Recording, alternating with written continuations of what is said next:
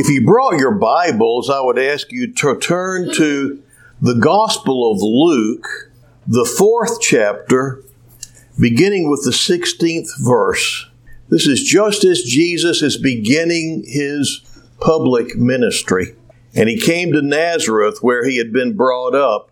And as was his custom, he entered the synagogue on the Sabbath and stood up to read. The book of the prophet Isaiah was handed to him.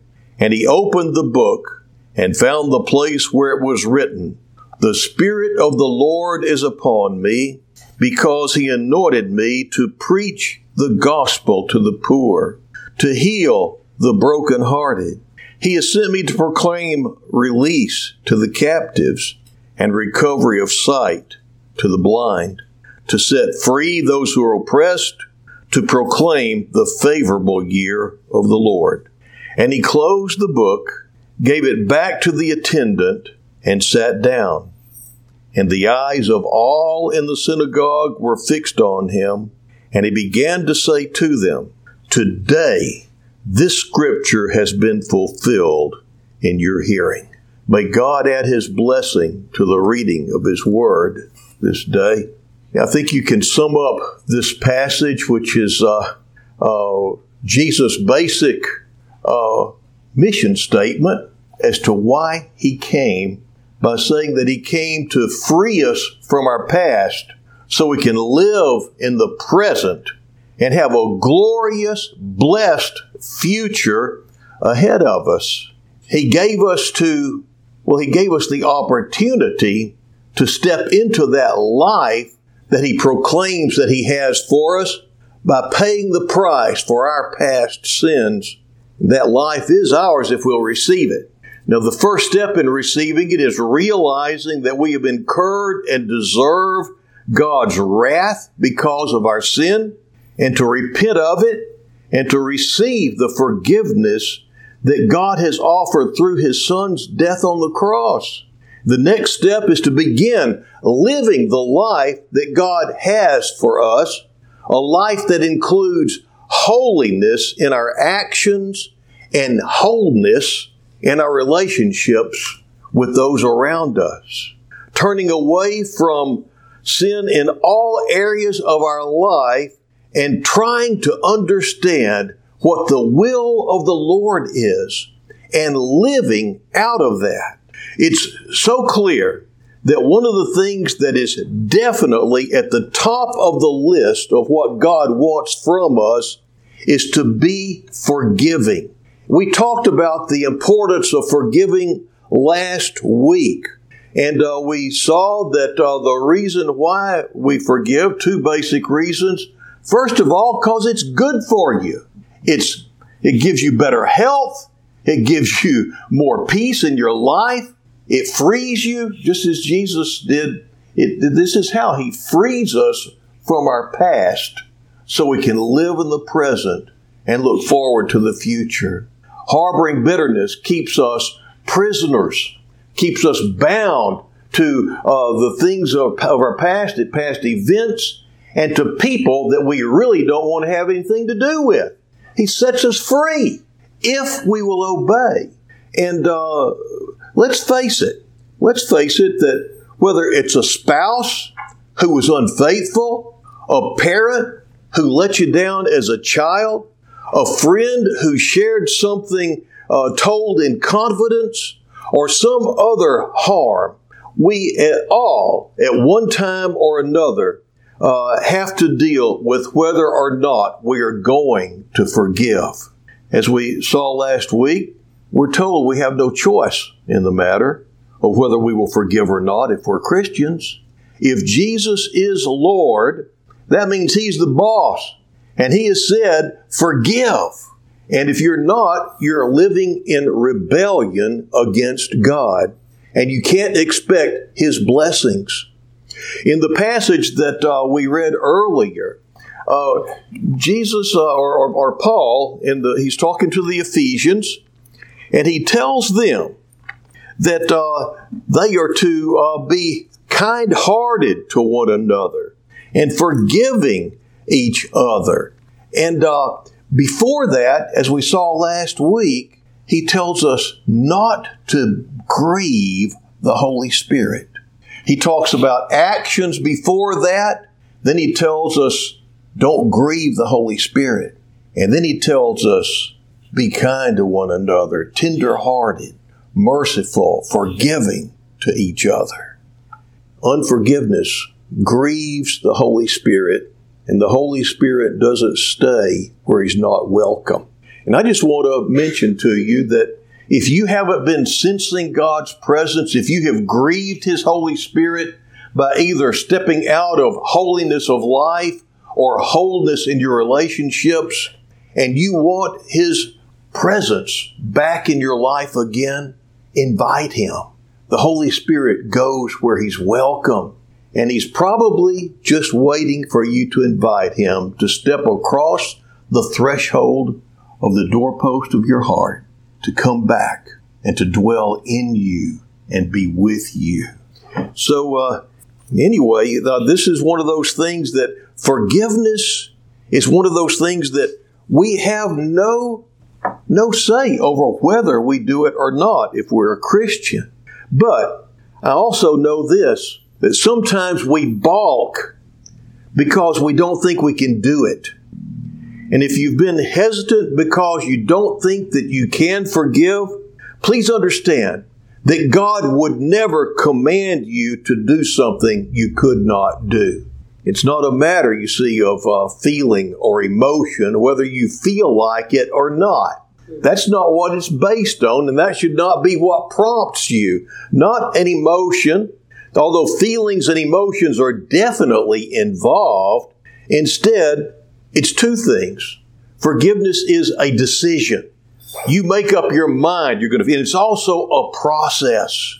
It's not something that you just make up your mind, okay, I forgive them, and it's over.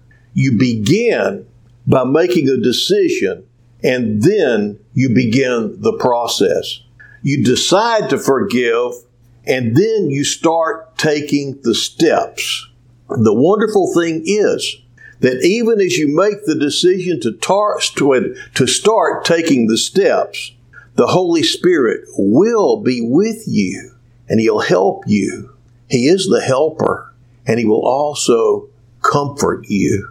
He is the comforter, and He will strengthen you along the way.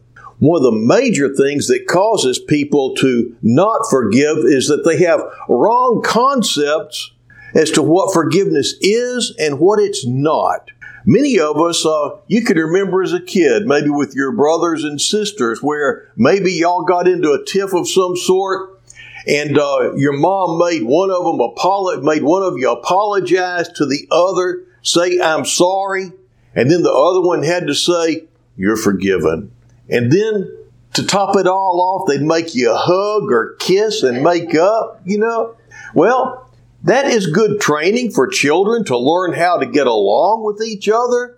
But if that is your total concept of forgiveness, you are totally missing it. And no wonder you don't want to forgive. And so I want to look quickly now at some of the misconceptions that people have of forgiveness.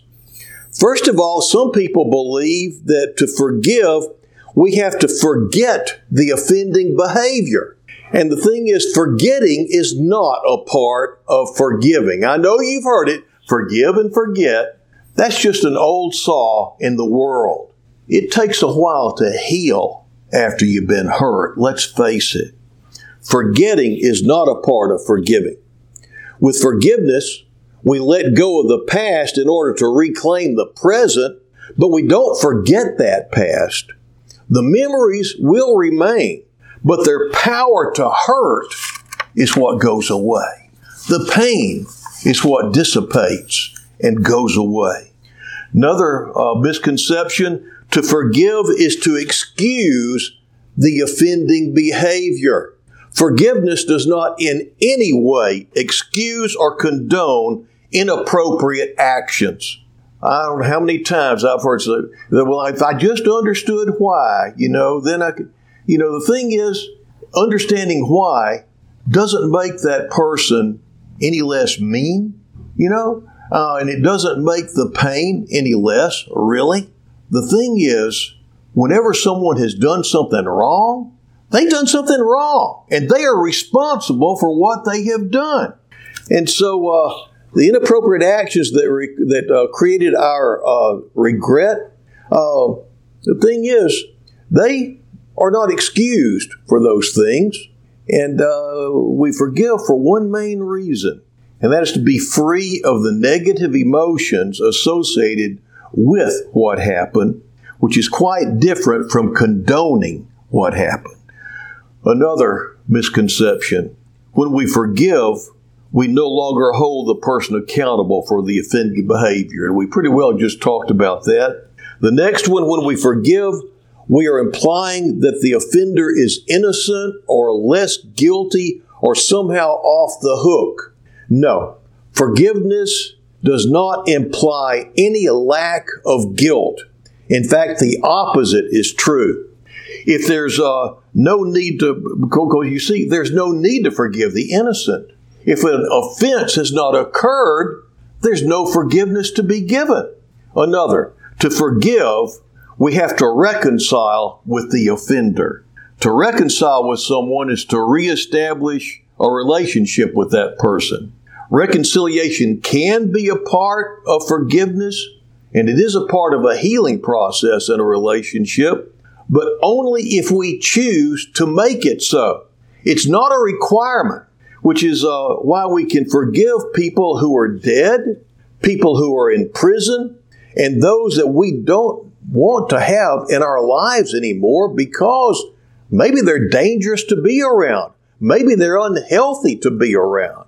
Another, we should only forgive if the person deserves it. Really? Yeah, okay. We forgive others because God has made it clear that we deserve it. He has a better life for you. We deserve to be free of the regret and the pain it has caused us. And God wants you to have that so much that He sent His Son to die on the cross so that we could be forgiven and step into a new life. Whether the person who hurt us deserves our forgiveness has nothing to do with our decision to grant it. Another, we only forgive in response to a request for forgiveness. No request from the offending party is necessary.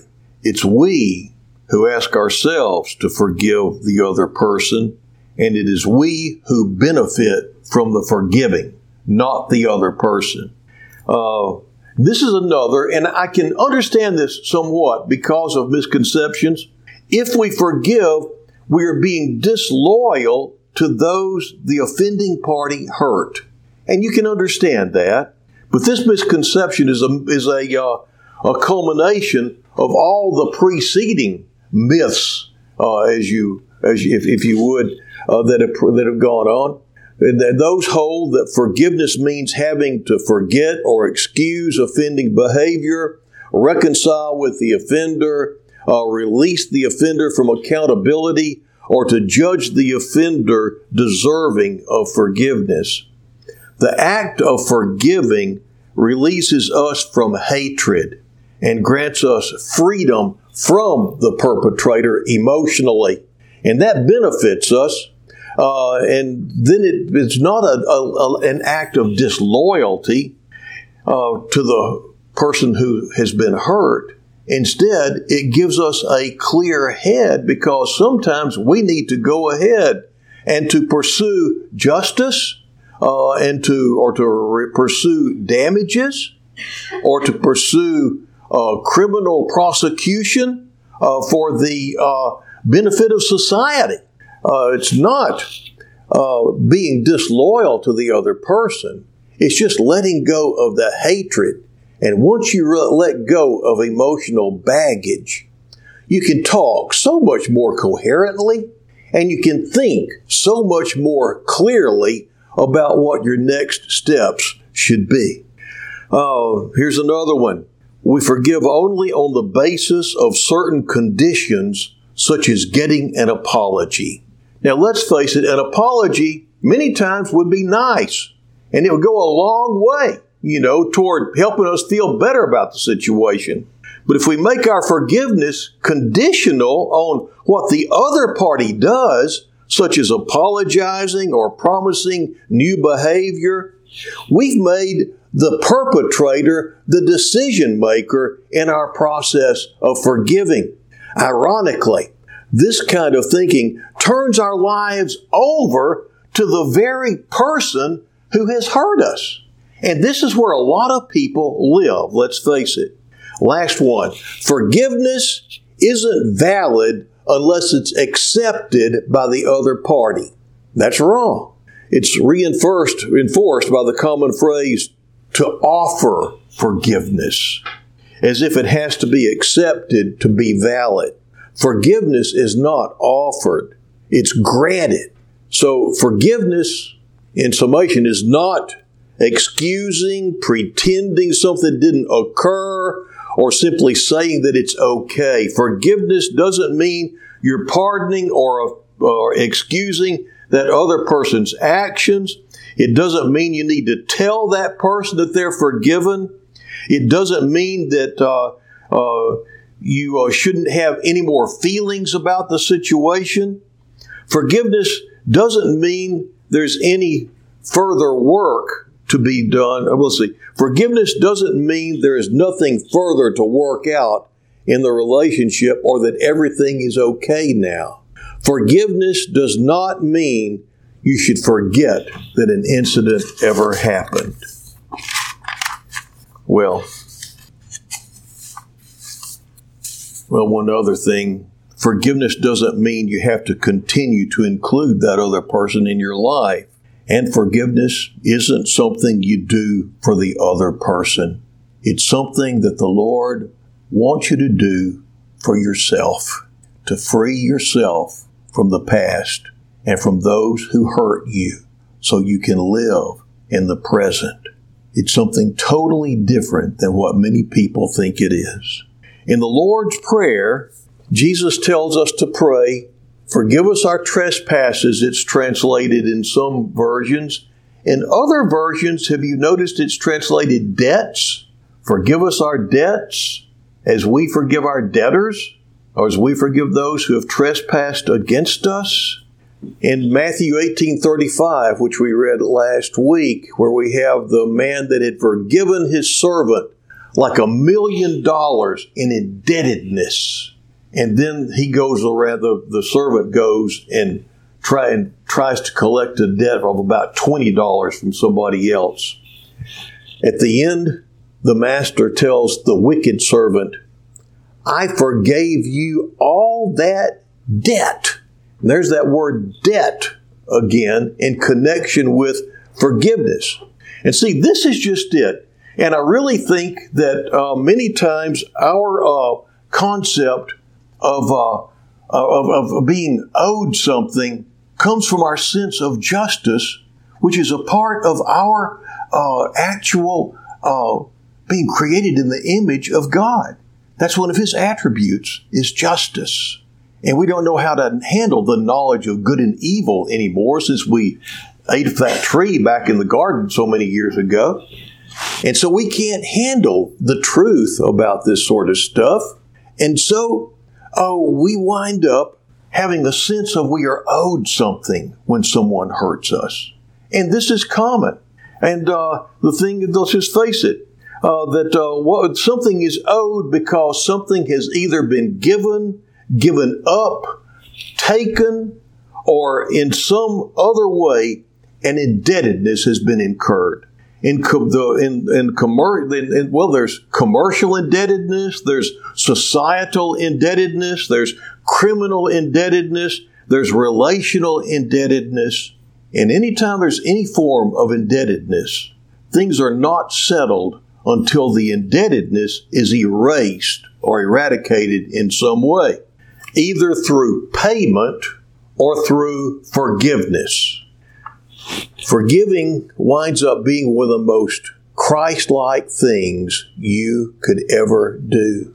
When Jesus was hanging on the cross, one of the last things He said was, "It is finished." The word in Greek is tetelestai, and that happens to be an accounting term. It means the debt is paid. He hung on that cross and He paid the debt for every one of us. And that's how our debt is forgiven. It's because He paid the price that we owed.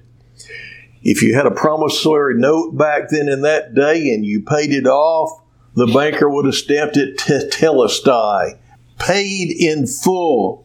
And that's what we celebrate this morning in Holy Communion, is the fact that He paid the price. Our debt has been forgiven. And we're told to forgive as Christ forgives us. So you see, what forgiveness is resolving in your heart of hearts.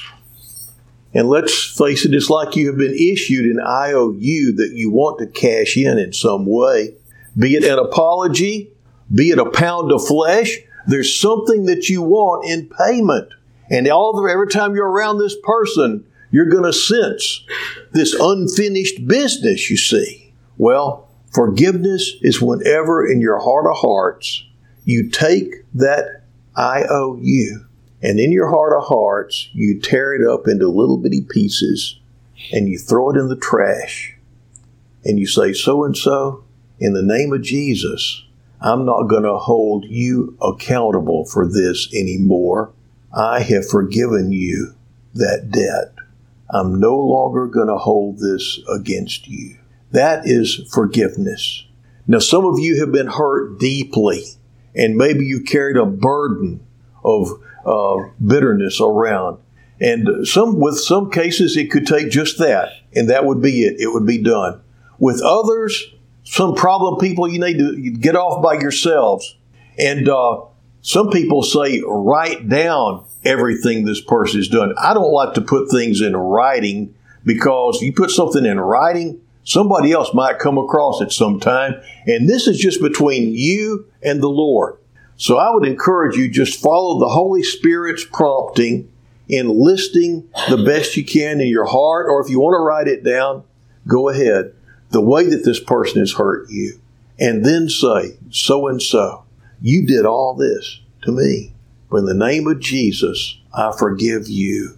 And I am not going to expect anything from you on account of this anymore." Then after that, what you do is you ask the Lord to forgive you for having harbored bitterness. And then resolve the best you can that you're going to love that person in spite of themselves. Because we're told to love our enemies and to pray for those who spitefully use us. But it becomes easier along the way. So I just want to encourage you, if you haven't forgiven anyone, go through this process. Understand that it's not saying that they didn't do anything wrong. It's not for them. It's for you, because God loves you so much. In the name of the Father, the Son, and the Holy Spirit. Amen.